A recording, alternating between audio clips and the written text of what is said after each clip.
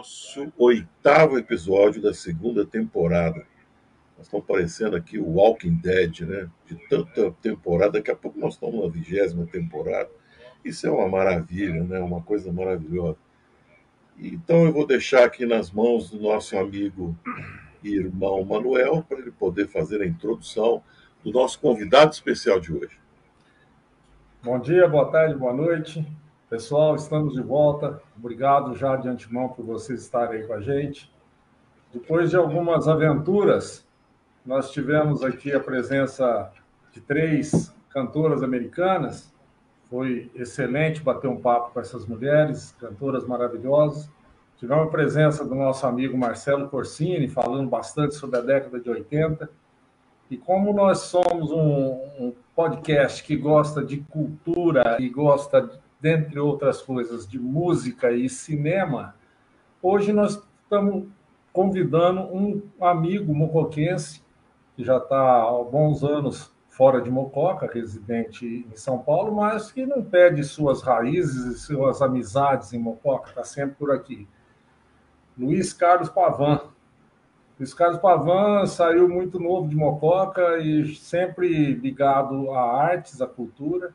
Ele é músico, violonista, mas seu trabalho maior, hoje mais reconhecido e que lhe toma a maior parte do tempo, é trabalho relacionado como produtor e também como compositor de trilhas sonoras, trilhas para cinema.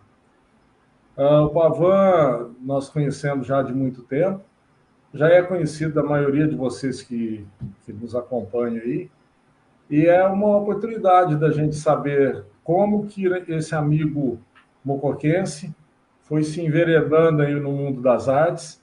Hoje ele é simplesmente nada mais do que o produtor, é o cara que acompanha, que organiza os shows e que está junto do Ginga. Tem, se não me engano, 5 ou 6 discos produzidos já com o Ginga. Ginga é conhecido internacionalmente. E nessa de trabalhar com o Ginga, logicamente, ele também tem contato com outros nomes importantíssimos da música.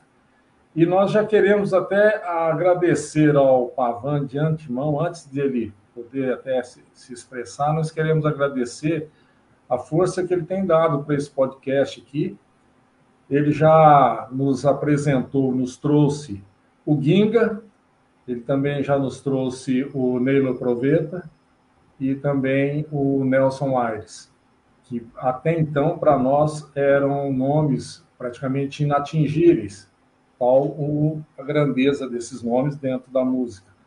Mas, através aí do nosso amigo Pavan, obrigado mais uma vez, Pavan, pelo seu apoio, nós conseguimos conversar com esse pessoal. Eu vou deixar o Pavan agora à vontade para se apresentar e eu queria já colocar a primeira pergunta para ele. Pavan, quem é esse garoto mocoquense? Quando que esse garoto começou a despertar para as artes, começou a se interessar? E quando esse garoto meio que decidiu, falou, é aí que eu vou, esse é o meu caminho. Fica à vontade aí, Pavan. Pô, prazer estar aqui com vocês. Acompanho o trabalho de vocês aí, não só por conta, né, da presença aí do Ginga, do Proveta, do Nelson Aires, do Zé Eduardo Nazário. O Nazário. É um grande prazer estar conversando com vocês e revendo os meus amigos aí em Mococa. Esse menino, Mané,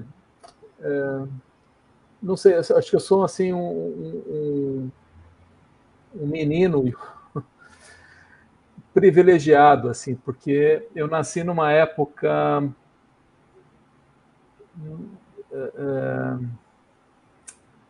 não sei, onde as coisas em Mococa, as relações humanas, as pessoas que se encontravam, muito propício. E eu nasci e morei, né, muito tempo, na rua Capitão Luiz Pena. Essa rua Capitão Luiz Pena tinha um habitante ilustre ali, chamado Vitor Luciano. Uhum. E o Vitor Luciano, desde lá de quando eu nasci, quando era moleque, coisa e tal, sempre reunia todo mundo da área da música, do carnaval, de montagem de bloco de carnaval. Então, eu convivi com muita gente, indo ali, conversando, trocando informações. Eu, criança, moleque, e meus irmãos também, a gente conviveu com tudo isso. A rua Capitão Luiz Pena era muito movimentada, todo mundo ia ali para brincar.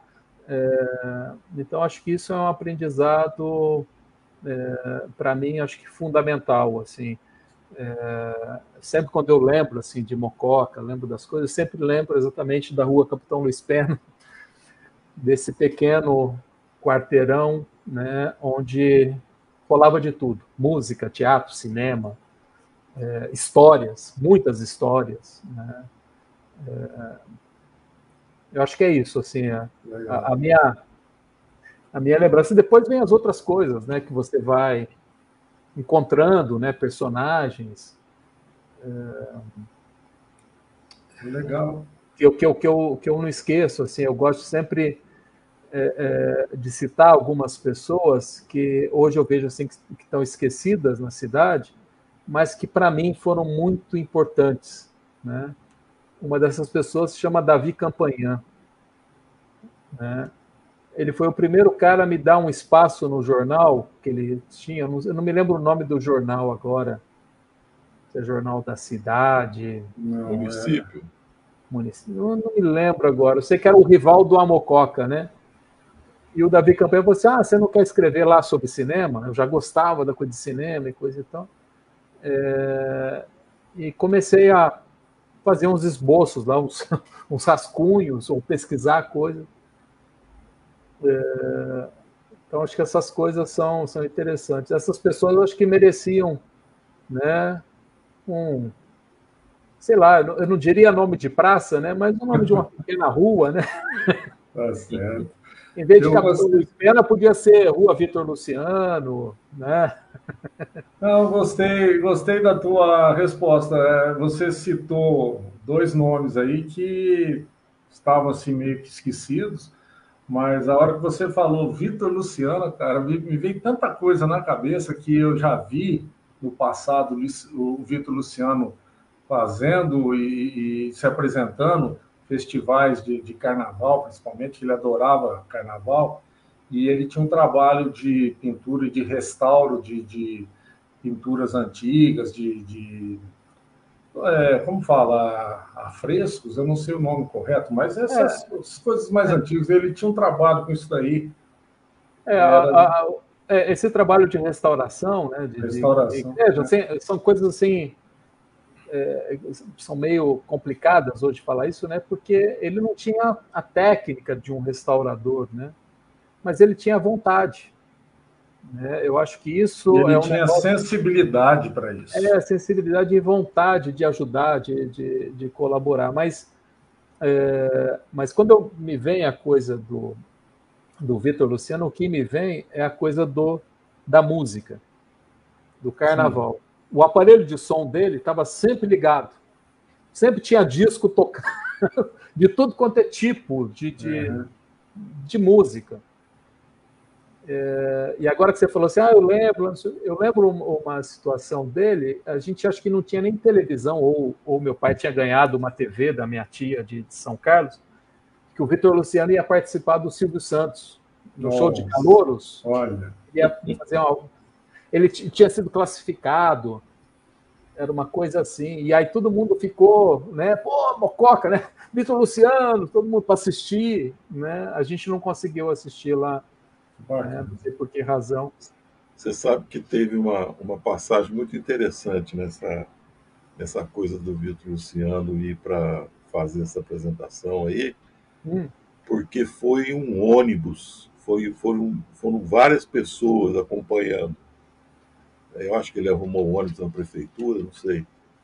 E eu fui junto com o Gagá para São Paulo, porque a gente estava precisando ir em São Paulo resolver uma coisa, nada a ver, né? E então nós pegamos um carona no ônibus, né, que foi para a televisão, fizemos viagem. Eu e o Gonzaga Mato, o Gagá, né? E O Pavão, hoje aqui a gente é um motivo de muita alegria para nós ter você aqui hoje com a gente, porque você é o nosso principal incentivador e mentor, né? Eu acho que hoje aqui deveria ser o contrário. O dono do Plug and Play poderia ser você tranquilamente. Ô, É louco. seu. Não, é verdade. Você sempre ajudou a gente com a maior boa vontade e sempre aí arrumando pessoas de alto calibre, né? Nossa, a live que nós fizemos aqui com o Nelson Aires foi maravilhosa, com o Proveta foi maravilhosa, que ele o Proveta é uma pessoa encantadora, né? Tem Ele muita. tocou para vocês, né? Tocou muito, tocou umas 5, 6 músicas. É, E se deixasse, a gente ficava aí. Ele, ele é uma pessoa encantadora, muito generosa, né? Ele é generosa generoso demais. e Demais. ele tem muito uma coisa mais espiritual na conversa dele, né? Ele lembra muito de coisas lá de trás, mas de uma forma assim, falou muito do pai, né? Foi um negócio interessante Uma figura da espetacular. influência do pai. Olha, Isso eu acho, tudo a gente. eu acho assim que esse nível de músico, esse nível artístico, né, de músico, tem que ter algo espiritual, porque senão É, todos esses que você citou, o é, Nelson Aires, o Proveta, o Ginga, o Zé Eduardo Nazário, se não tiver esta, né, são, não consegue atingir esta questão artística. Eles são devotos da arte, eles são, tá entendendo? Uhum. e consegue estender o limite, né? O limite do homem, né? O limite Uhum. natural dos sentidos, né? Transcendem. É É, verdade. O Proveta ele tocou para gente aqui algumas músicas antigas daquela época de Coreto, bem lá no começo, né?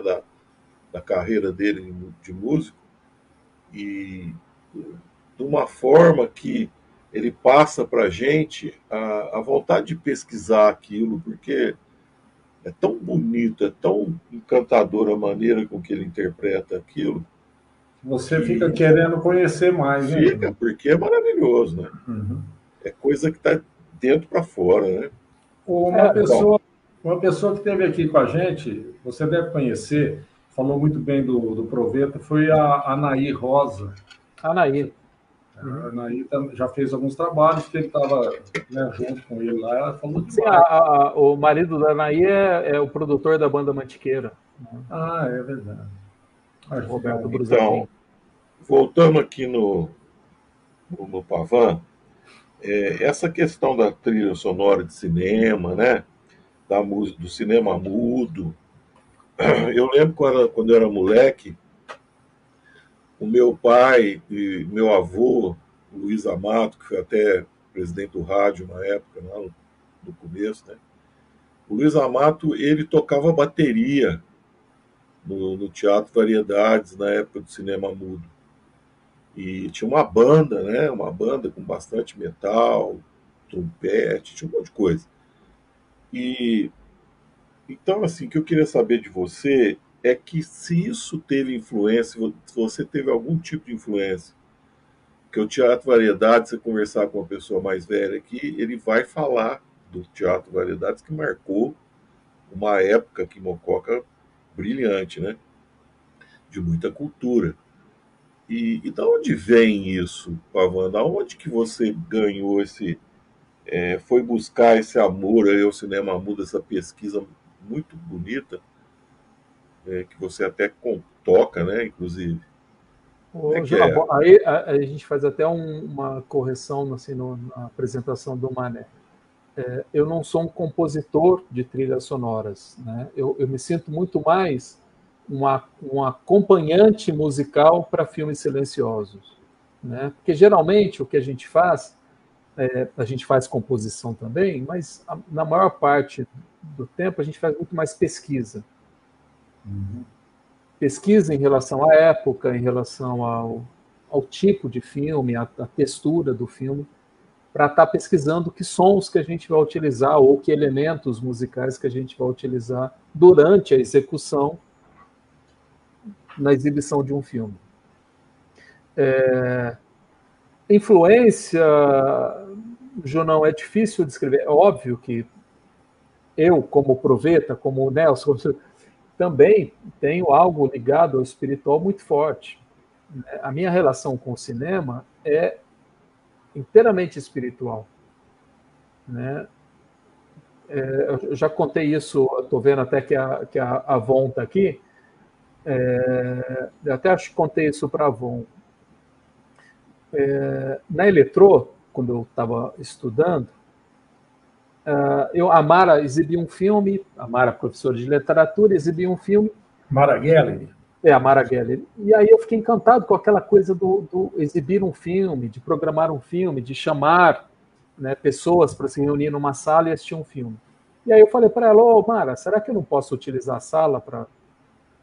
E ela falou, claro. Aí eu combinei com alguns amigos, falei, vamos pegar um filme então na locadora, né? Era a locadora de vídeo ali da KM, né, do Paulo. E aí eu fui lá, e eu nunca tinha ido na KM. Foi a primeira vez que eu entrei na KM. Entrei na KM, olhei aqueles monte de filme, né? Ele tinha aqueles fichários, né? Aí eu olhei todos aqueles fichários e coisa e tal. Eu falei, nossa, e agora? Que filme que eu vou pegar, né, para passar lá para o pessoal? E aí eu olhei num coisa, e um filme, eu vou estar viajando aqui, tá, gente? Mas foi verdade. Uma fichinha daquela simplesmente saiu assim e falou assim, esse é o filme que você vai levar. Eu peguei, olhei aquela fichinha, vi Violência e Paixão. Aí eu falei, Violência e Paixão? Não conheço. Aí, diretor, Luquino Visconti. Eu falei, diretor Luquino Visconti? Não conheço. Atores, elenco, Burt Lancaster. Aí eu falei, Burt Lancaster eu conheço, assisti filme na Sessão da Tarde, O Gavião e a Flecha, né? Esse Gavião, esse Burt Lancaster eu conheço. Silvana Mangano, nunca ouvi falar de Silvana Mangano. Mas peguei o filme e falei assim, eu quero levar o filme. O Paulo, o irmão dele, olharam para mim e disse, você vai levar esse filme mesmo? Nunca ninguém colocou esse filme, você vai levar? Eu falei, eu vou levar esse filme. E quando eu passei, quando eu dei o play lá, pro gameplay, eu dei lá na Eletrô, começou o filme, ali eu me modifiquei, eu não estava mais ali na sala do pessoal, eu estava no filme, eu estava dentro do filme, eu estava naquele universo. Terminou o filme, o pessoal me xingou, Pavan, mas que filme escroto é esse, papai? Mas ali eu já mudei. Eu saí dali olhando os ambientes, as coisas, já tinha modificado completamente. Ali foi o sinal, assim, de falar assim, o teu caminho é esse aqui. Legal. Esse filme ainda era preto e branco? Não, já era colorido. Já era colorido. Esse filme é de 74 ou 76, agora eu não me recordo o ano, acho que é 74. Mas, assim, eu tenho uma história complementar a essa, porque anos depois, quando eu já estava com um cineclube em Mococa, eu já tinha ido para São Paulo, voltado com esse tempo, montei um cineclube em Mococa, o pessoal lá de Guaranésia me chamou para fazer um bate-papo de cinema lá. E eu fui, era um centro cultural, era uma casa de cultura, e aí o cara lá, o diretor de cultura, falou assim, Pavan, a gente tem um cinema aqui em cima, né? Você não quer dar uma olhada ali no projetor para ver como que tá, se dá para recuperar, não sei o quê? E aí eu subi com ele, olhei o projetor e falei, né, precisa fazer uma manutenção, papai, mas dá para funcionar. E aí, a hora que eu olhei do lado, tinha um monte de lata de filme dentro de um saco. Eu falei, nossa, tem um filme aqui. Ele falou, deixaram esse filme há muito tempo. A hora que eu fui olhar, que filme que era? Violência e Paixão. Puxa vida, hein? Nossa. Você tem uma história... Veja só, a gente não está falando do Ben-Hur, a gente não está falando de um mega sucesso, papá, que rodou. A gente está falando de um filme super difícil, de um cineasta erudito, italiano. Né? Não é o Fellini, não é é Luquino Visconti. É um cara ligado à ópera. Estava ali em Guaranésia, cópia em 35mm. Eu imediatamente peguei a cópia e falei, vou levar lá para Mococa, para o Solipe dar uma revisada e coisa e tal. Aí o Solipe revisou e falou, tá bem ruinzinho, mas dá para passar. Aí eu falei, então, Solipe, a gente vai passar. Aí programamos lá no Cine Mococa. No dia da sessão, no dia da exibição, eram umas 8 horas, chegou lá um dos últimos que chegou para a sessão, era o seu Milton Galhardi. Vocês conheceram o seu Milton Galhardi? Sim. Opa, claro. Figura, né? Milton Galhardi, figura. Figura. O seu Milton Galhardi, ele chegou e falou assim, Pavan, nossa, eu estava assistindo agora o Jornal Nacional e deu a notícia que o Burt Lancaster faleceu essa noite. Veja só, como que eu não vou acreditar nas... Não tem como, né? Isso não é coincidência, não. É muita coisa, né? Então, essa coisa de Mococa, Junão, teatro, variedades, Cine Mococa, claro que isso tá dentro de mim.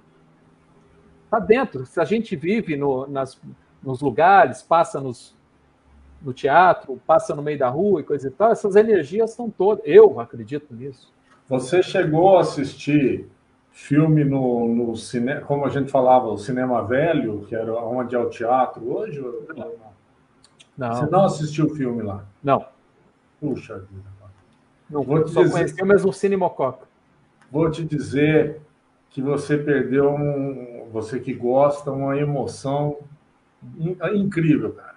Eu muitas vezes fui assistir filme lá, e eu me lembro até hoje do movimento que tinha aquelas cortinas pesadas, vermelhas, que tinha na frente, o movimento do vento naquelas cortinas, o vento levantava um pouco as cortinas. Eu me lembro daquele movimento, eu entrando no cinema, abrindo a cortina, o vento fazia assim, as cadeiras, as poltronas de madeira. Olha, era uma coisa... Hoje a gente dá um valor que na época a gente não percebia que existia. Aquilo era maravilhoso. Assistia filme muito... O porteiro era o seu Chiquinho. Você está falando do cinema antigo? Cinema... Pessoal, na nossa época a gente falava cinema velho. Vamos no cinema velho hoje. Aquele cinema tinha muita história, né? Nossa, era o seu Chiquinho. O Chiquinho... o seu Chiquinho Tabuleto. Era o porteiro, senhorzinho, pequenininho, moreninho. Magrinho, né? Figura. Uma vez eu fui num filme lá, se não me engano, foi o Bola 7, soltou um urubu dentro do... Foi o Chico Betinã. Soltou um urubu dentro do cinema. Deu um problema, o urubu batia na... Tinha um pessoal de Mococa que... Bom, todo lugar, né? É maravilhoso aquilo, né? Eu lembro que passava faroeste lá, aqueles filmes preto e branco, faroeste, com a dirigência correndozinho, dando tiro atrás, e o povo vibrava, o povo levantava, mas que coisa, né? Como era gostoso aquilo. Eu cheguei a ver cenas, não só no cinema velho, que era Cine Teatro Central, era o nome, Cine Teatro Central, também no Cine Mococa. Eu cheguei a ver cenas de pessoas que estavam tão assim envolvidas com o filme que eles gritavam para o ator numa cena de suspense. Eu me lembro de um cara uma vez, tinha uma cena de suspense que o cara ia entrar numa sala e tinha alguém atrás de uma porta para atacá-lo. Ele falou: olha aí, atrás da porta, olha a porta. O cara gritava dentro do cinema. Ô Mané, eu tive a honra e o prazer de trabalhar por um bom tempo com um senhor chamado Máximo Barro, professor Máximo Barro. Ele faleceu há 2 anos atrás. E o professor Máximo me conta, assim, me relata, né? Me relatou muitas e muitas histórias de cinema como essa que você contou. E tem uma divertidíssima que aconteceu no Cine Marabá, em São Paulo. Cinema enorme, né? 1000 e tantos lugares. E foram exibir o Maria Antonieta. Sim. Que é final dos anos 30, começo dos anos 40. O produtor do filme, a mulher dele era a atriz principal. Então ele queria levantar a mulher dele assim como a estrela do cinema. Então foi uma mega produção. E no final do filme, né, a Maria Antonieta vai ser julgada lá e coisa e tal. Então ela está assim de frente, né, pro Um jogador de perfil para o público, né? Então o espectador está lá e ela está de perfil. Então o cara fala assim, ó, você não sei o que, é condenada, papá, papá. E ela vira para a plateia, coisa e tal, e abaixa a cabeça para ser decapitada. Esse é o final, trágico. Só que naquela época, nos cinemas em São Paulo, no Cine Mococa, o Mococa não teve isso, né? Não tinha essas sessões corridas, né? Era uma sessão só por dia, né? Mas essas sessões corridas, que começavam meio-dia, 2 horas, 4 horas, 6 horas, até a noite o cara podia ficar de uma sessão para outra. Então, os gaiatos lá ficaram de uma sessão para outra, logo na estreia do Maria Antonieta. Cena final, aquele suspense, aquele drama, aquela coisa, a Maria Antonieta assim. Aí o cara grita lá do fundo, Maria Antonieta! ela vira. O cinema foi abaixo, né? Destruiu o filme. No momento da decapitação aí, né? Destruiu. Uma cena trágica acabou com suspense. Isso aí era super comum, né? Essas coisas eram muito comuns, assim. As pessoas interagiam mesmo com o filme, né? Uhum. O Pava, e essa... Desculpa, Mané. Quer fazer? Não, pode falar. E esse trabalho do Mazzaropi dos 100 anos, como é que foi? Foi também com o professor Máximo, que o professor Máximo, ele foi, né, além de professor, ele foi montador de cinema. E ele montou diversos filmes do Mazzaropi, o Corintiano, qual o outro mais conhecido do Mazzaropi que ele montou? Do Pedro Malazarte, como chama? As Aventuras de Pedro Malazarte. Sim. O professor Máximo teve uma relação muito próxima, né, com o Mazzaropi. E aí, no centenário do Mazzaropi, o professor falou assim, opa, vamos organizar algo, né, para comemorar os 100 anos do Mazzaropi. E a gente organizou uma exposição com exibição de filmes, com bate-papo. A gente criou um vídeo de depoimentos com pessoas que trabalharam, né, nesse tempo todo com o Mazzaropi, coletando as histórias do Mazzaropi. Foi um trabalho bem bonito, assim, bem legal, né? Que eu tive a honra de participar, de fazer, né? Produzir. Mazzaropi era genial, né? Mazzaropi é realmente genial. Realmente genial. Assim, um cara assim, ele chegava em cena, um exemplo, assim, chegava em cena e coisa e tal, os atores tinham os diálogos, né, as falas todas, só que ele era tudo improviso. O cara falava e coisa e tal, ele já ia seguindo. E ele tinha um jeito interessante, né, de falar. Ele era calmo, né? Uhum. Falava lentamente. Era o jeito interiorano de falar, mas muito exagerado. Muito legal, né? Tinha um carisma diferente. Né? Mas é louco, né? Assim, o Mazzaropi é nascido no Itaim, em São Paulo. Paulo. Não tem nada a ver com... Absolutamente nada a ver com o personagem. Ele criou um personagem, incorporou um personagem de tal forma que todo mundo acredita que ele nasceu em Taubaté. Mas eu vejo... todo mundo achava que ele era de Taubaté. Mas eu vejo nele uma genialidade também, porque tanto de coisa que ele fez, tanta produção, e numa época que os recursos eram muito poucos, não dá nem para se comparar do que existe hoje, né? E ele fazia filmes um atrás do outro, com pouco recurso, com locações em locais difíceis, assim, de produzir alguma coisa. Acho que era gênio por isso, porque ele enxergava alguma coisa que ninguém via, né? O Mané, ele nunca utilizou dinheiro do governo, né? Começa aí já assim uma coisa assim, para produzir os seus filmes. Ele falava que ele tinha que bancar o filme e o lucro que é dele. E depois que ele saiu da Veracruz, que ele foi fazer alguns filmes no Rio de Janeiro, e voltou para São Paulo, ele falou, quero montar a minha produtora. Eu quero montar a minha produtora. E quando ele começou a fazer os filmes, ele ia no distribuidor, no exibidor, né, que são os donos das salas de cinema, e ela negociava com o cara, 50%, 50%, né, da bilheteria. quando ele foi fazer o primeiro filme colorido dele, que é se não me engano, é o Jeca Tatu, ele chegou para o exibidor e falou assim, ó, ô seu Anselmo, agora eu fiz um filme colorido, sabe? Filme colorido é mais caro, né? Agora vai mudar um pouquinho, agora vai ser 60% para mim, 40% para você. Sabia negociar. Ele tinha esse poder. Nenhum outro no Brasil tinha esse poder. Todo mundo implorava para receber 10%, enquanto ele recebia 60%. E se o cara não quisesse, tinha um outro, o cinema do lado, que queria. Bom, vocês viram em Mococa, eu ia nos cinemas quando tinha o Mazzaropi, eram filas e filas dobrando o quarteirão.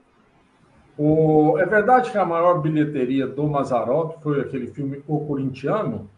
Ou isso não tem nada a ver? Olha, Mané, eu não sei te precisar. Todos eles foram bilheterias. Eu vou falar que a maior bilheteria dele foi O Corintiano. Não sei. Deve ser. Aí você já está confundindo a coisa, pelo amor de Deus. Estou confundindo, não, é sério. Eu vi em algum lugar isso aí. Mas não quer dizer que seja a verdade absoluta. Né? A maior bilheteria dele foi O Santista. Não teve. Ô, Pavan, eu vou mudar novamente, voltar ao assunto, falar de música novamente, e vou falar do Ginga. Aliás, vou te perguntar. Eu vi aqui, são vários discos ou álbuns que vocês já produziram juntos, o Roendo o Pinho, Porto da Madama, Mar Afora, Canção da Impermanência, Avenida Atlântica. E nesses discos todos aparecem cantores ou participações como a cantora portuguesa Maria João, aparece aquele grupo Quarteto Carlos Gomes. Quarteto Carlos Gomes, exatamente. Quinteto Villa-Lobos, que é o Rasgando Seda, que foi o primeiro disco que eu produzi do Ginga, foi exatamente o Rasgando Seda. Rasgando Seda. Que é o Ginga com o Quinteto Villa-Lobos, exatamente esse que o Junão colocou aí. Sim. E esse disco foi lindo, porque ele foi logo indicado ao Grammy de melhor disco instrumental. E aí, assim, tem uma diferença, né? Todo mundo fala do Grammy Latino e coisa e tal, né? Das premiações brasileiras, né? No caso desse disco, ele não entrou na premiação de música brasileira, ele entrou na premiação de melhor disco instrumental da América Latina. Sim. A gente perdeu para o nosso amigo Paquito de Rivera. Mas de estar ali, né, entre os 3 indicados, foi uma honra, né, gigantesca. Assim. E foi o primeiro disco, porque esse disco a gente conseguiu o apoio do selo Sesc, que estava começando as suas atividades, e o selo Sesc ficou feliz da vida, né, que os primeiros trabalhos dele já indicado ao tanto sucesso. E esse Rasgando Seda, você lembra de que ano que foi? 2012. 2012. Nós gravamos em 2011, lançou em 2012. Ô, Junão, deixa eu... Só dentro do assunto, Mané, eu não vou sair fora, não. Já que você está falando dos discos, explica-se um pouquinho como é que é o trabalho de produção. O que você faz, por exemplo? Vai gravar esse disco aí. Qual que é teu trabalho para esse disco, até esse disco sair? Ok. Bom, então vou contar a historinha, porque aí você entende, porque é cheio de... meu trabalho primeiro, né, é fazer a ponte entre o Ginga e o Quinteto Villa-Lobos, acertar para saber se dá para se fazer um disco, coordenar os arranjos, né? No caso desse disco foram 3 arranjadores diferentes, né? Foi o Paulo Sérgio Santos, o Paulo Aragão e o Vitor Santos.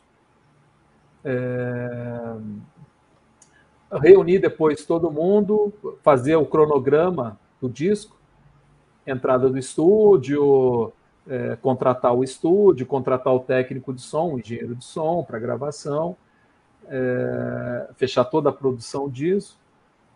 depois construir toda a questão do disco, né, da mixagem, da masterização, a capa, o conteúdo, né, do disco todo, fazer os registros todos, fazer os pagamentos dos direitos autorais, basicamente, resumindo aí.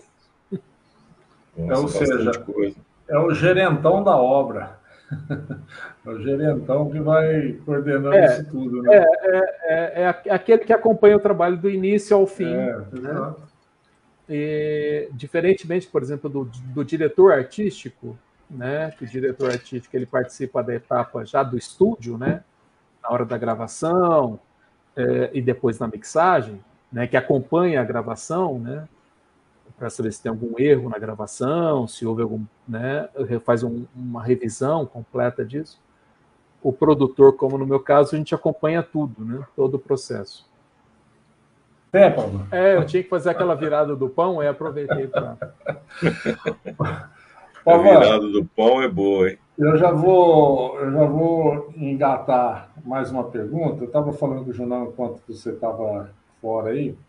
Eu queria que você falasse para quem está nos acompanhando aí sobre a história do último trabalho do Ginga, Japan Tour, que é o Ginga, Mônica Salmazo, Neylor Proveta, Teco Cardoso. Antes da gente entrar ao vivo, você estava contando essa história, eu achei muito bacana, muito interessante. Eu queria que você repetisse para o pessoal acompanhar, saber como é que foi. Ok. Bom, esse disco, né, que é o mais recente, né, lançamento, né, do Ginga, na verdade são dois, né, o Zaboio, que ele gravou o ano passado, e o Japan Tour. O Japan Tour, o Ginga sempre fez trabalhos com a Mônica Salmazo, sempre fez trabalhos com o Proveta, com o Teco Cardoso só tinha feito uma vez. E em 2018, a TV japonesa NHK, ela fez um convite para a gente, que ela ia vir para o Brasil para fazer uma reportagem sobre música brasileira, para comemorar, eu não me lembro se era Bossa Nova, o que era o motivo, e queria gravar 3 shows no Brasil, o do Ginga, o do Yamandu Costa e o do Paulo Jobim. Paulo Jobim com aquela cantora japonesa Lisa Ono. E aí o Ginga pensou, né? Pô, Pavan, o que a gente faz? Qual o show? Coisa e tal. E aí eu sugeri para ele, pô, faz com a Mônica, né? E de repente a gente chama o Proveta. Aí, aproveitar, chama o Teco também. A gente formou um quarteto. E aí, quando eles vieram para a gravação, né, a TV japonesa, foi reservado o auditório Ibirapuera, fizemos o show, a TV japonesa gravou, né, para exibir lá depois, durante essa comemoração da música brasileira, e vieram 2 produtoras japonesas juntos, 2 produtoras de música. E elas falaram assim, pô, a gente queria produzir esse show aí no Japão, né? Aí combinamos, acertamos e coisa e tal. Passaram-se alguns meses, né? Levou todo mundo para o Japão para fazer essa apresentação em 3 cidades diferentes. E a última apresentação era Tóquio. E durante essa conversa, né, sobre a turnê, os shows, surgiu um convite também do engenheiro de som do Ryuichi Sakamoto, que falou, pô, me interessa muito, eu queria muito gravar esse show, gravar esse disco, lançar em disco. Ele tem um projeto lá super bacana, que é a gravação de a resolução, aquela resolução, alta resolução, né, que não é nem lançado em DVD, né, é lançado em coisas específicas, né? E ele falou, eu queria gravar em alta qualidade. E aí, conversando com as 2 meninas da produção, eu falei, não, então vamos produzir um disco. E aí produziu esse disco, chamado Japan Tour, em 2019. Né? Só que antes da gente lançar, quer dizer, lançou no Japão, quando a gente ia começar a lançar no Brasil, veio a pandemia e abreviou um pouco esse lançamento. E a Biscoito Fino, aqui no Brasil, lá no Rio de Janeiro, se interessou em fazer a distribuição do disco, né? O disco já estava pronto. A Biscoito Fino falou assim: eu distribuo no Brasil. Então eles prensaram o disco no Brasil, fizeram a distribuição e lançaram em agosto do ano passado. A pandemia estava dando uma trégua, né, nesse período. A gente falou, vamos organizar shows e coisa e tal. E aí voltou a pandemia, voltou não sei o que, a gente travou um pouco e fizemos o lançamento do show, né, do disco agora, né? Semana passada a gente estava aí do ladinho de vocês aí em Ribeirão Preto, né, fazendo o lançamento desse disco. Então, basicamente, esse trabalho surgiu assim, Mané. Como é que entrou o disco é metade ao vivo e metade estúdio. Como é que entrou a Mônica Salmazo na história? Porque originalmente eles vieram para o Brasil para gravar 3 shows e a Mônica entrou a convite do Ginga. Do Ginga, no show do Ginga, né? Porque nós 3 shows, né? O show do Yamandu, o show do Paulo Jobim com a Lisa Ono e o show do Ginga. O Ginga escolhia quem que ele queria, né? E o Ginga, como ele é apaixonado pela Mônica, né? Ele falou, não, queria que a Mônica fizesse comigo. Sim. E aí a gente aproveitou e chamou o Proveta e o Teco. A gente já tinha feito uma apresentação com esse quarteto no aniversário da Rádio Inconfidência de Belo Horizonte. A Rádio Inconfidência fez um convite, a gente queria o Ginga e coisa e tal, e o Ginga falou, vou levar a Mônica, o Proveta, o Teco. Já leva a galera. Então esse show já estava mais ou menos já... Né? Que barato. E aí o Teco e o Proveta fizeram os arranjos, né, para os sopros, né? Porque aí eles tocam clarinete, sax alto, sax tenor, o Teco toca flauta, né? Então arranjaram a questão dos sopros, né, para esse duo do Ginga com a Mônica Salmazo. Legal. O Pavan, agora lá no início da sua carreira profissional, você teve também um trabalho muito grande lá com, eu não sei se ainda existe, o Cineclube Bexiga e o Cineclube Oscarito, ainda existem? Não. Não tem mais, né? O Cineclube Bexiga, na realidade, fechou um ano depois que eu saí do Cineclube Bexiga, ele fechou. Sim. Ele encerrou as suas atividades. O Oscarito ainda durou um pouquinho mais, mas também logo encerrou. Aí teve um outro cineclube também na Augusta, que também queria, né, entrar na Resistência, que era o Elétrico, que era na Rua Augusta, também fechou logo em seguida. Assim, eu vivi os últimos momentos do cineclubismo em São Paulo, né? Eu fiquei surpreso até agora que eu fui para Ribeirão Preto, que o Cineclube Cauim em Ribeirão Preto ainda existe. Ainda existe o Cauim. É conhecido, eu me lembro do Cineclube Cauim. Sim, o Cachaça. O Cachaça, que é o programador, está lá ainda firme e forte, programando, fazendo, coisa e tal. É uma das coisas raras, né, sobre Cineclube ainda existindo, né, persistindo. Muito difícil isso. E tem uma razão única para ter acontecido essa implosão do cineclubismo, esse final? O que pode ter acontecido? A televisão? Não, os cineclubes, eles fecharam as suas portas no começo dos anos 90. Quer dizer, isso a televisão, videocassete, essas coisas já estava né? Quem ia para os cineclubes, sabe, não era um público de TV e não era um público de videocassete, de locadora, era um público de cinema mesmo, eram aqueles apaixonados por cinema. A questão do Bexiga específico é que o bairro do Bexiga, ele, né, foi ruindo, né? Toda aquela atmosfera, toda a atmosfera que tinha no bairro do Bexiga, o Junão conhece muito bem, viveu muito ali. Opa! Né? Foi perdendo aquele glamour. Foi perdendo aquela atmosfera, aquela, né? No Cineclube Bexiga, a gente fazia sessões, a gente passava, exibia um curta-metragem no toldo do cinema, no toldo de entrada do cinema, né? A rua parava a rua, todo mundo parava para ver lá o curta-metragem, né? E tinha um bar no Cineclube Bexiga, o pessoal ficava lá tomando cerveja, conversando, batendo papo, Né? Isso tudo foi perdendo. E é claro, quer dizer, junto disso tinha também as brigas, né? Eu não sei de quem que é aquela história, né? Do policial que vai e prende um grupo de estudantes que estão protestando, e coisa e tal, prende lá e bota tudo numa cela. Aí o delegado fala assim: pô, e aí como que eles estão, né? Depois de meia hora. Aí o cara falou assim: eles já brigaram entre si, já formaram 3 grupos diferentes.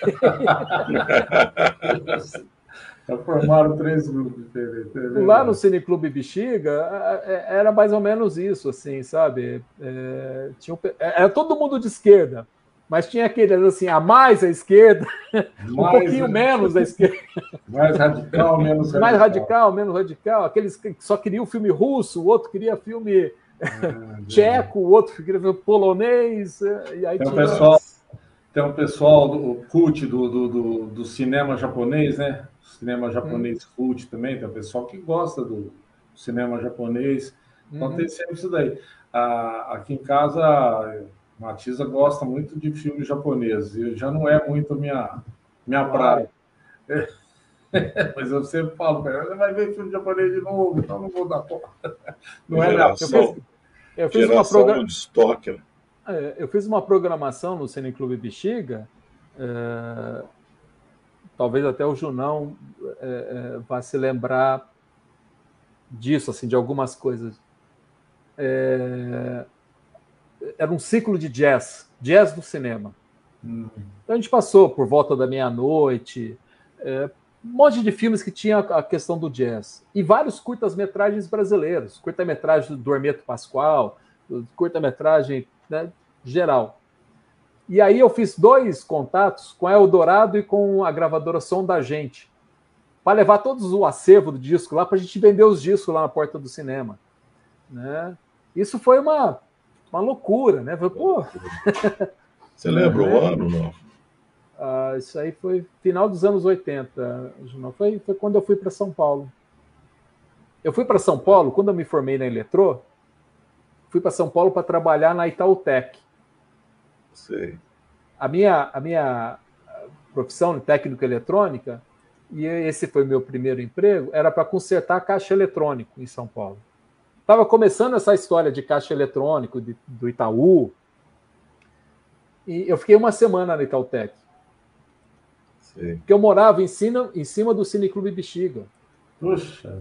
Então, todo dia, quando eu voltava da Itautec, eu ia direto lá para o Cineclube Bexiga, porque o cinema era a minha paixão, não era a eletrônica. Né?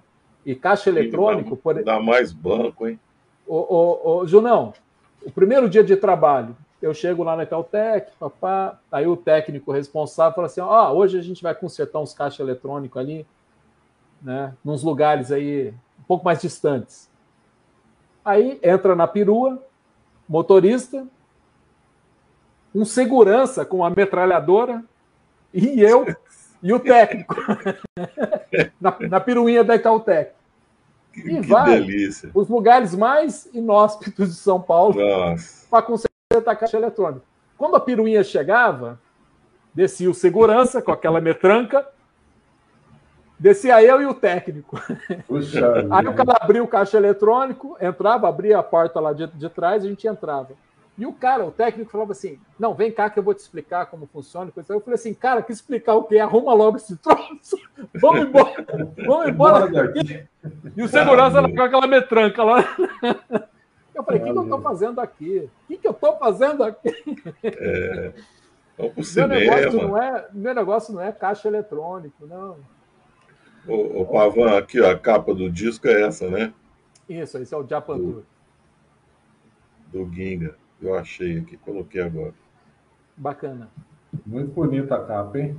Bonita esse é um trabalho de uma artista plástica de Minas Gerais, de Belo Horizonte, que desenhou, que fez a pintura, fez o retrato de todo mundo, né?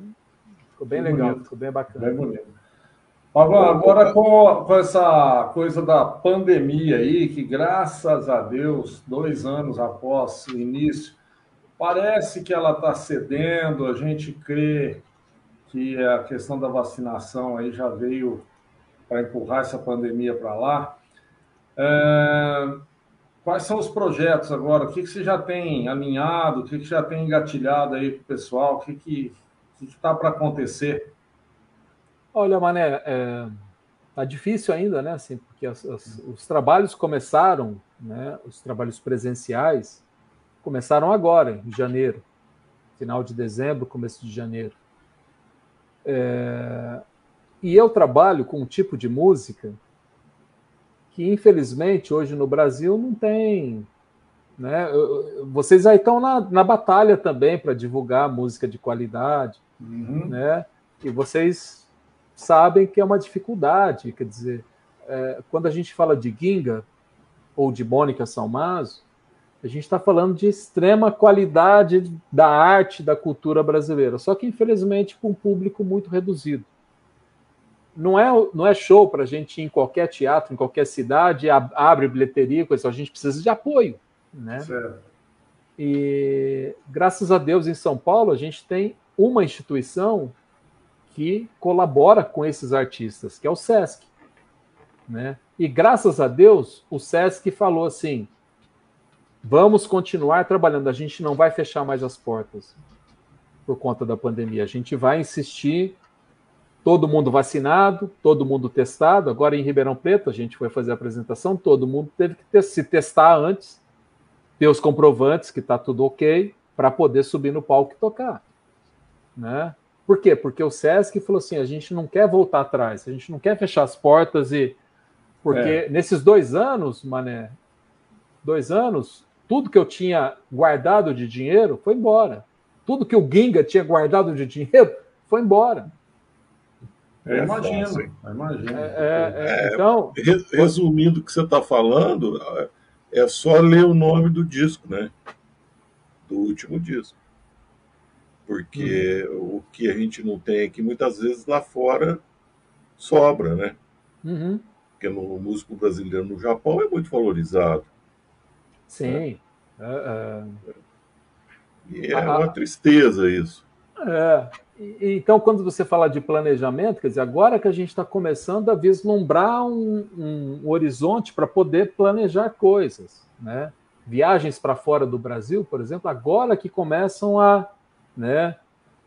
O Ginga no segundo semestre ele vai para São Francisco, né? Que tem uma atividade que sempre acontece lá, né? Não aconteceu durante esses 2 anos da pandemia, mas sempre acontece, chama Brazilian Camp, que eles convidam músicos brasileiros de diversos estilos, coisa e tal, para ir ficar 2 semanas no meio da floresta,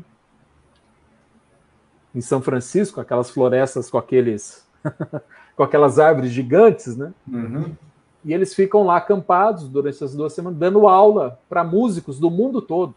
Vai músico da Rússia, da Eslováquia, da França, da Espanha, do Japão, vai todo mundo para esse camp para aprender música brasileira com esses caras. Ginga, Aproveita, Mônica Salmazo esteve lá 2 anos atrás. E junto disso surgiu um convite agora para o Canadá, né, para fazer uma apresentação no Canadá. Então a gente está tentando conciliar essa única viagem para fazer várias pequenas viagens. Né? Você vê que com essa aproximação que a gente teve com esses músicos americanos, deu para perceber claramente, porque assim, como a gente faz amizade, você começa a acompanhar a vida do cara, né?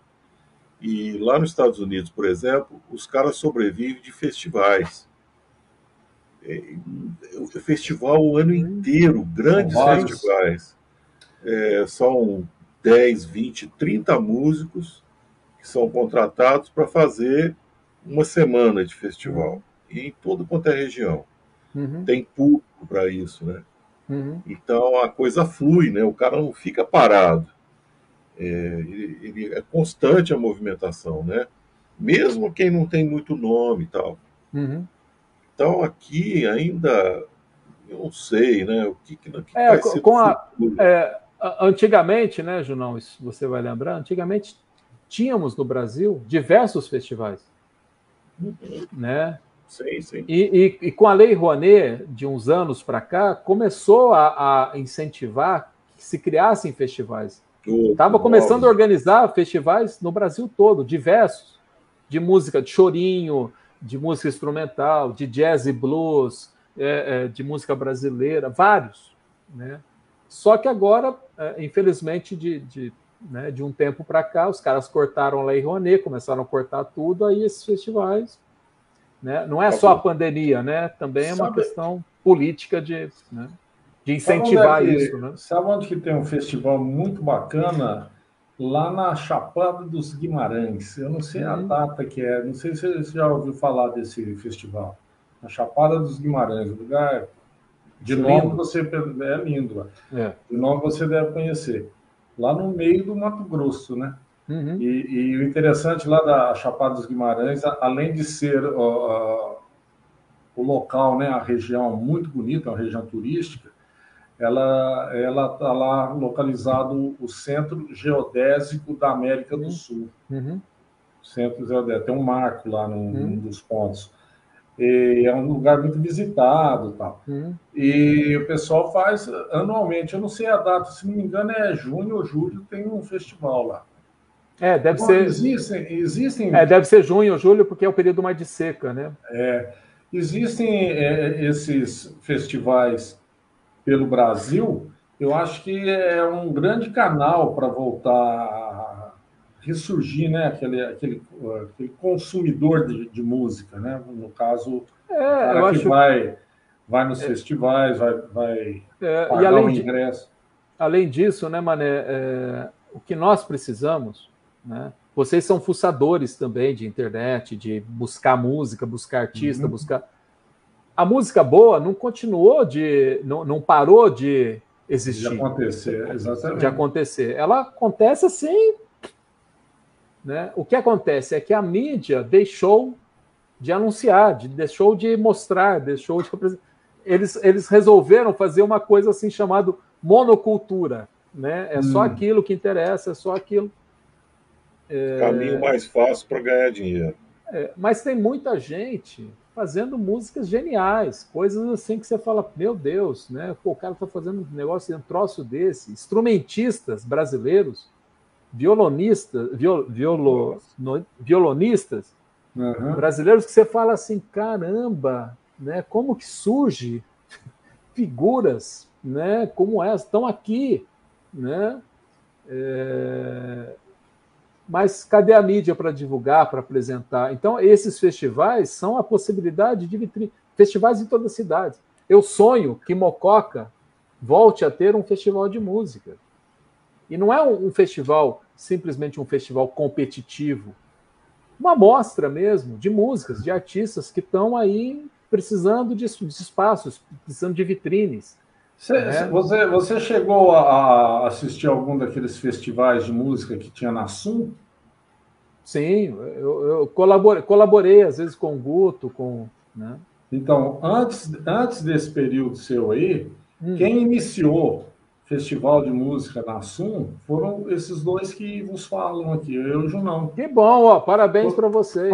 Fomos os primeiros organizadores, não lembro nem que ano que era, viu, Junão?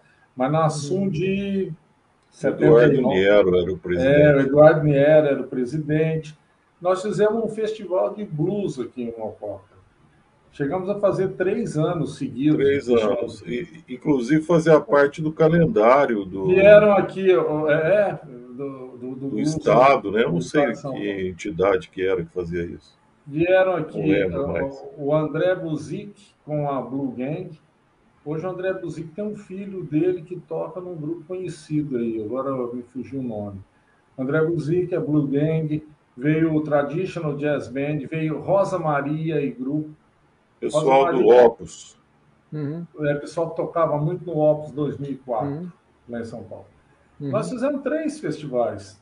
Só que, né, vai mudando o grupo, e cada um vai para um lado, e a gente vai cuidar da vida também. E eu me lembro uma vez que eu recebi um recorte de jornal eu não vou lembrar o nome dele, era um dos principais lá do Traditional. Ele mandou uma carta para mim, naquela época era Tito Martino, né? Ele mandou uma carta com uns recortes de jornal falando, olha aí, ó, nós temos 3 festivais de blues em São Paulo, no estado de São Paulo. Tinha o de São Paulo, Ribeirão Preto e Mococa. tinha a notícia que saiu. É verdade. Não, a gente precisa recuperar isso. Sabe? E recuperar isso significa, não sei, a gente se organizar para que essas coisas, né, voltem a acontecer. Né? Não é difícil. Né? Eu vi, essa semana eu até tive uma conversa com a Cidacine e com o Guto. A gente estava falando sobre possibilidades, né, projetos, né, que o Guto também é produtor como eu. Né? Guto e, a Roto, Cida, né? E a Cida está aí na Secretaria de Cultura, em Mococa, nós falamos, a gente precisa de organizar coisas, precisa... E aí eu lembrei uma coisa que eu vi há 1 mês ou 2 meses atrás, né, que a prefeitura e os vereadores, a Câmara de Vereadores aí de Mococa, deu, não é isenção de imposto, é concessão de terreno para empresas e coisa e tal, né, que estavam, acho que, irregular, e aí regularizaram. E aí eu perguntei para a Cida, mas qual foi a contrapartida? Né? Porque deve-se pedir uma contrapartida. Quer dizer, a empresa não é só questão de nós vamos dar emprego para a população. Pô, legal. Só que a empresa precisa dos trabalhadores. Eu quero saber em relação à cidade, em relação ao entorno, em relação a cuidar de uma praça, a cuidar da iluminação, a cuidar do transporte público. Aí você está falando da função social da empresa. Porque ela tem que ter não só isso que você falou, ela vai gerar emprego, óbvio, porque se ela tem que gerar emprego para ela existir, ela precisa da mão de obra lá, seja ela qual for. Mas o que ela dá em contrapartida para a sociedade, para a cidade? Mané, tem um documentário super lindo, super forte, chamado A Corporação. Não sei se vocês viram. Não. Se não, por favor, assista, de 2003.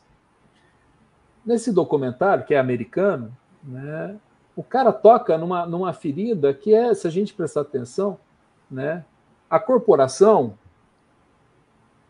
ela vem para uma cidade, instala lá sua empresa e coisa, e vai falar, a gente vai dar emprego para os funcionários. Aí ela precisa escoar a produção dela. Aí ela convence o político que precisa fazer uma rodovia, porque aquela rodovia só não dá conta, precisa de... Mas de onde sai o dinheiro para fazer essa rodovia? Do contribuinte. Não é da corporação. É o contribuinte que paga para a empresa escoar o produto dela. Alguma coisa está errada. Tem muita coisa. Aí você fala da contrapartida, né? Porque, por exemplo, se essas empresas, que eu não sei, eu estou viajando aqui, tá, gente? Eu não sei como foram essas empresas, como receberam, mas eu fico pensando, se essas empresas falam assim, a gente vai ajudar num festival de música, porque não é caro, gente. Não é caro e atrai para a cidade dinheiro também. Claro. Quando falam assim, a cultura é só para vagabunda, não sei o quê, a cultura dá muito dinheiro para a cidade. Para os envolvidos. Dá retorno. Festival de música, festival de teatro, festival de cinema. É só você ver as cidades que têm isso. Né? O turismo da cidade, sabe? Envolve um monte de coisas. A questão do lazer, né? Hoje a população está muito carente de lazer. E qual o melhor? Um dos melhores lazeres que pode ter é você poder ir à noite assistir um show de um artista que você gosta, da música que te agrada. Melhorar a cultura, né? Melhorar o nível. Mané, tudo isso.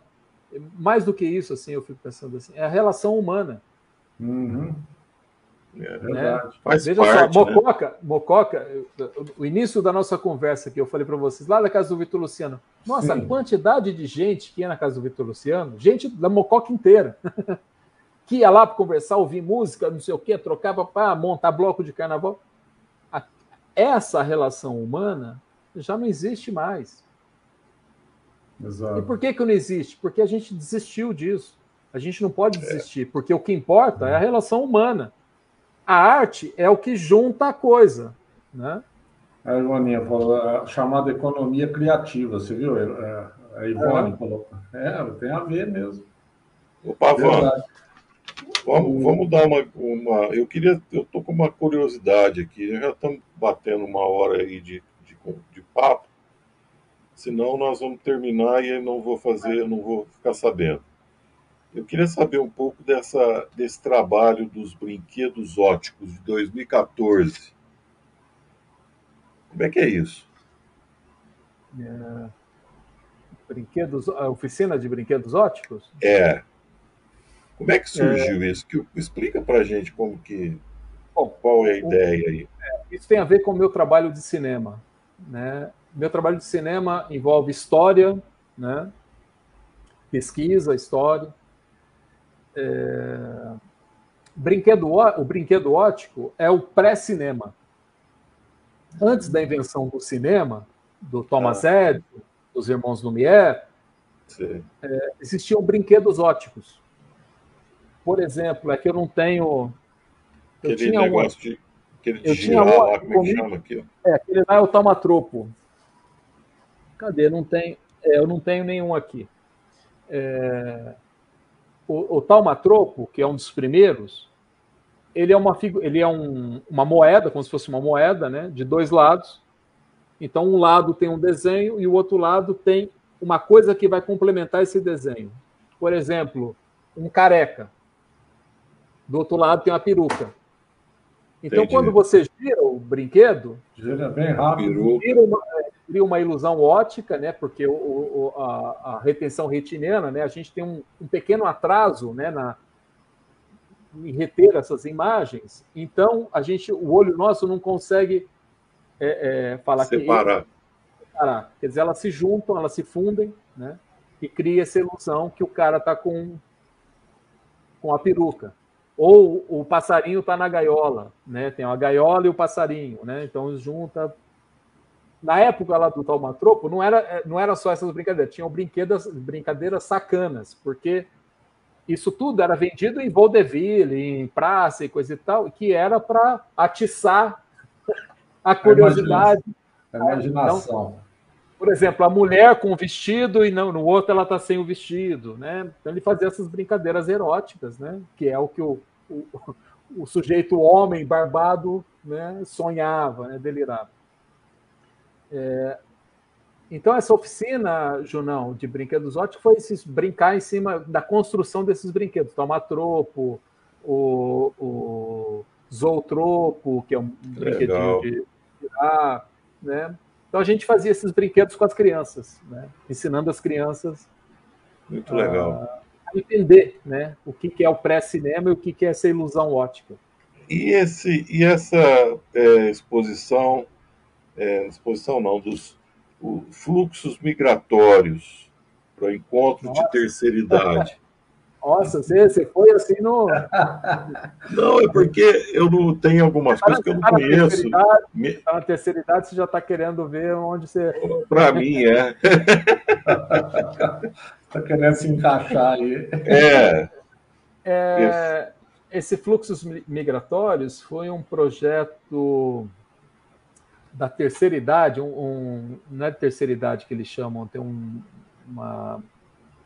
a gerência de... mas tem um outro nome.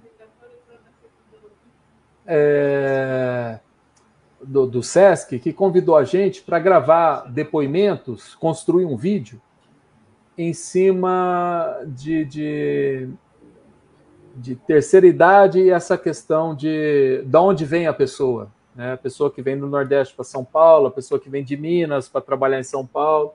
Então a gente juntou várias pessoas, gravamos diversos depoimentos, né, com várias pessoas para contar essa experiência. Interessante. Né, essa memória, né, um projeto de memória. Ótimo. Com a terceira idade. Eu vou te dar uma dica aí para você, se você tiver depois interesse, já nessa linha. Nós fizemos aqui, eu não sei se você viu, acredito que não, nós fizemos um dia aqui um bate-papo com o Mug Canásio. Mug Canásio. Você comentou comigo. Esse cara é brasileiro, trabalhou muito tempo por aqui, em aquele estúdio da Rede Globo lá, de música, Som Livre, chamava Som Livre, um monte de coisa. Depois ele foi para Los Angeles e montou um estúdio lá. E o estúdio dele é um estúdio, não é digital, é analógico. Então, a pessoa que gosta de, por exemplo, vou dar um exemplo, vai. O cara, o Ginga, por exemplo, que toca violão e ele tem uma técnica maravilhosa, uma coisa diferente, né? Uma coisa genial. O Moog, para ele, é um espetáculo porque vai tirar do violão dele o som Cru. acústico perfeito ali, o mais perfeito possível. Ele é um cara que trabalha desse jeito, né? Com vários músicos conhecidos. Só para te lembrar, Junão, o Moog Canásio gravou muito, muito, muito o João Gilberto. João Gilberto, inclusive aquele disco foi muito premiado, ele gravou, recebeu o Grammy aí várias vezes, né? O acústico, ele e violão só.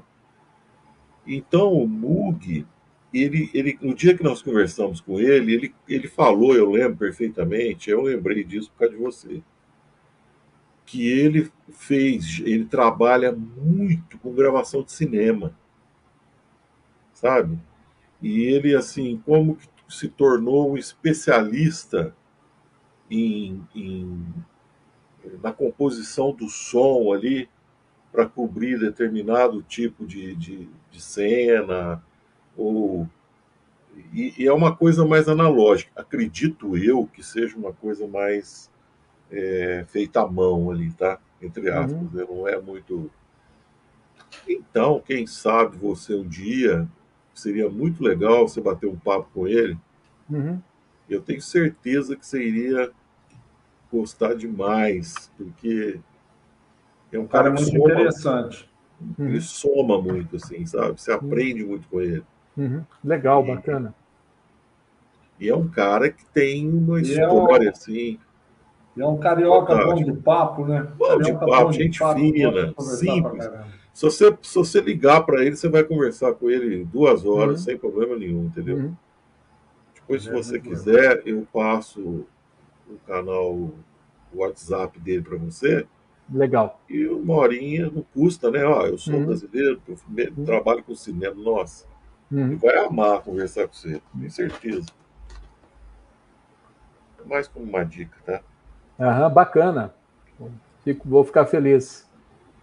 Eu vou Isso. passar Esse trabalho, né, que a gente faz de música e cinema é uma das coisas assim mais prazerosas, assim, não só para mim, mas para todo mundo que se envolveu nesse trabalho. Né? Eu, por exemplo, conheci o Ginga por conta desse trabalho, né? Um festival que a gente organizava no Rio de Janeiro, que participaram diversos músicos, Toninho Horta, Naná Vasconcelos, Ginga, Carlos Malta, né? E todo mundo assim era unânime, assim, Naná Vasconcelos, por exemplo, o cara tocou no mundo todo, né? Fez trilha sonora de filmes, né? Filmes conhecidos, né? Mas o Naná falou para mim, Pavan, a experiência musical mais linda que eu tive na minha vida foi aqui na sala de cinema fazendo essa música para o filme, coisa e tal. O Toninho Horta falou, meu avô fazia isso na sala de cinema, meu avô era músico de cinema. Olha, né? Então, reviver isso que o meu avô fazia, coisa e tal. Então, parece que tem um pernilonguinho aí que se picar... Aqui? Se picar cinema, hein? Se picar o pernilonguinho do cinema, pronto. Quem percebe isso? É a mocinha azul. O Moog falou com tanta propriedade do amor dele por trilha. Ele gosta sabe, muito, que né? ficou marcado. Eu lembrei aqui na conversa, não tinha marcado isso. Que é arte, né? A gente é devoto da arte, né? Então... É bacana isso. Como é que e tá vai o se nosso criando tempo aí, vai se criando uma cadeia interessante em volta disso, né? Vai somando aqui, o Pavan falou coisas que somaram com o Moog, que somaram, e a gente vai construindo uma possibilidade nova, né? E espero e o lindo de tudo isso, né, Junão, assim, é o que me interessa, enquanto ser humano e coisa e tal, são histórias, né? O lindo disso tudo são histórias, né? Que marca a gente, né? Daqui 10 anos, 20 anos, nós estamos lembrando aí desse dia. Claro. Né? Uhum. E eu queria, assim, agradecer muito você, mais uma vez, e agora até em nome de Mococa, sabe? Eu acho que Mococa, ela às vezes falha um pouco nisso, né? Nesse abraço, sabe? Então eu queria hoje, em nome de Mococa, agradecer você por todo o trabalho cultural que você faz aí em São Paulo ou em qualquer lugar do Brasil ou do mundo. Espero que você consiga aí agora com essa pandemia no final voltar a fazer teu caixa e fique Sim, engordar precisamos. teu caixa para poder ter bastante tempo pela frente aí. Depois eu te passo meus dados bancários, tá? No Pix. Passa o Pix. O Pix. Agora é Pix. Então, em nome de Mococa, eu agradeço, né, todo esse empenho teu aí nessa área. É muito bonito esse trabalho que você faz, não é qualquer pessoa. É um trabalho difícil, eu sei que é difícil em termos de rendimento, essa coisa toda, né, para manter tudo isso. E fica aqui meu abraço para você e contamos aí com continuamos a contar com a tua ajuda aqui no Pruga Play. Não vai ficar livre de nós tão cedo, não. Assim, indica a gente para os artistas que você conhece. Isso. Indica a gente. Não, com o maior prazer. Com o maior prazer. Já que vocês estão trilhando também pessoas assim fora do Brasil, pô, tem um guitarrista que teve até em Mococa, aí, o nosso amigo John Stein, teve aí com o Zé Eduardo Nazário. Sim, verdade. Né? Faz tempo que eu não falo com ele, coisa e tal, né, por conta da pandemia. Se vocês quiserem, a gente arma aí. Opa. Você acha que o John é legal também, que ele é como que é diretor de departamento, né, uma coisa assim, da Berkeley, né, da área de cordas, né? Ele é o responsável. Então, você acha possível a gente conversar com a Mônica Salmazo? É possível. A questão é que, como eu falei para vocês em off antes, né? A questão é a agenda, né? A questão é mais a agenda. Eu posso conversar com ela, posso perguntar para ela. Né? Não, seria legal. Ela é uma pessoa super solícita. Tanto a Mônica quanto o Teco Cardoso, que é o marido dela. A gente tem visto tanta coisa dessa Mônica acontecendo aí, paralelamente ao trabalho dela, mas com outros, principalmente com o Guinga e outros artistas aí, e, puxa vida, eu tô falando, tá na hora da gente conhecer essa moça, se ela puder. A Mônica, é muito ligado no trabalho dela, né? A Mônica, durante essa pandemia, ela fez um projeto lindíssimo, chamado O de Casas. Todo dia ela publicava um videozinho convidando alguém para fazer um duo com ela. O cara na casa dele e ela na casa dela. Chama O de Casas.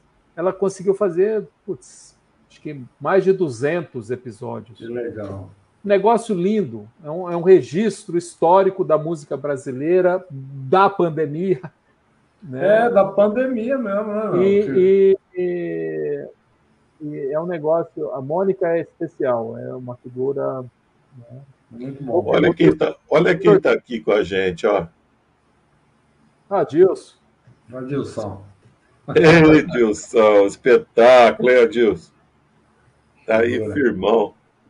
Jornal, eu quero aproveitar, eu queria mandar um beijo especial aqui para minha prima, que apareceu aí agora há pouco, não sei se ela está ainda aí, Ana Luísa Borja. Apareceu aí Ana Luísa Borja. É Ana Luísa Borja Ribeiro Lima. Está lá em Santos, nos assistindo. Aí. Ela está lá em Santos, ela mora em Santos, e é uma prima do coração. Aliás, todas são do coração, né? Ela também é uma... Senti falta hoje aqui do Big, hein? O Big não apareceu, né? O Big é o Luiz Ricardo Faustino dos Santos, mocoquense que mora em Santa Bárbara do Oeste. O Adilson está mandando um abraço para o Pavan. Abraço, Adilson. Faz tempo que eu não vejo o Adilson. O Adilson está sempre por aqui, né, Adilson? Levou uma caneca aí do Garimpando Bolachas para tomar um. Ah, é? Pô, bacana, hein? Um café sem açúcar. Né? O Josimar que fala que sempre vai assistir lá o Cineclube que a gente faz online, mas Josimar nunca aparece. Josimar. Muito bom. Ô, Junão, nosso tempo aí já estourou, né, meu? Já, 1h24. 1h24. Tá, passou rápido demais, né? Eu acho Conversa que também já vou agradecer o Pavan mais uma vez, Pavan. A gente está em muita dívida com você, viu? Não, dívida nenhuma. Uma hora nós vamos ter que pagar uma cerveja também. Opa! O Nelson falou para mim que você está esperando aquele cavalo que você falou que ia arrumar para ele. O Nelson lá. É verdade, hein? É verdade. O Nelson falou para mim, pô, e aquele cavalo lá, será que vai rolar ou não? Tem eu e um primo que estava assistindo aqui, o Márcio Pereira Lima, que falou também naquela oportunidade, o cavalo a gente arruma, assim, o Márcio também tá na parada. Então, ó, vamos ver se a gente consegue organizar um festival de música em Mococa, que eu ouvi dizer aí, né, que tem coisas conspirando para que esse festival aconteça. E que a gente possa levar para Mococa, Ginga, Mônica Salmazo, Nelson Aires, Proveta. Trazer o baterista. O Zé Eduardo. Nossa, que legal. Vamos ver se a gente consegue essa... Né? Ó, Pavan, você que é do meio aí, se você tiver algum projeto nesse sentido, você pode contar com a gente aqui, com a nosso entusiasmo, porque vamos fazer na área a gente não tem, a gente só... vamos fazer sim. A Ivone tem um precisamos disso. O Ivan Vilela, que é amigo da Ivone, você viu? Ela colocou aí também. Mas esse é lá, a Ivoninha pôs o Ivan Vilela. Ô, Pavan, então, um grato e feliz final de noite aí para você, tudo esteja bem para você, para a família. Obrigadão por tudo, tua gentileza em falar com a gente, essa gentileza que você já vem demonstrando, nos atendendo aí, nos auxiliando. A gente está sempre aqui, precisando também, querendo mandar algum recado, aproveita a gente para falar, tá bom? Beleza, eu agradeço vocês. E Mococa está esperando, se você tiver alguma ideia para Mococa, a gente tá junto, a gente vai te ajudar vamos também. Vamos fazer tá todos juntos aí. Vamos trazer Mococa. Tem uma música do Aldir Blanc, em parceria com o Ginga, que fala assim, trazer o Brasil de volta para a canção. Né? Aí, precisamos trazer o Brasil de volta. Não tem dúvida disso. Aproveitando para homenagear o Aldir também. Aldir, beleza. Então, vamos ficar com Deus. Um abração. Vocês também, fiquem com Deus aí. Valeu. Obrigado por tudo.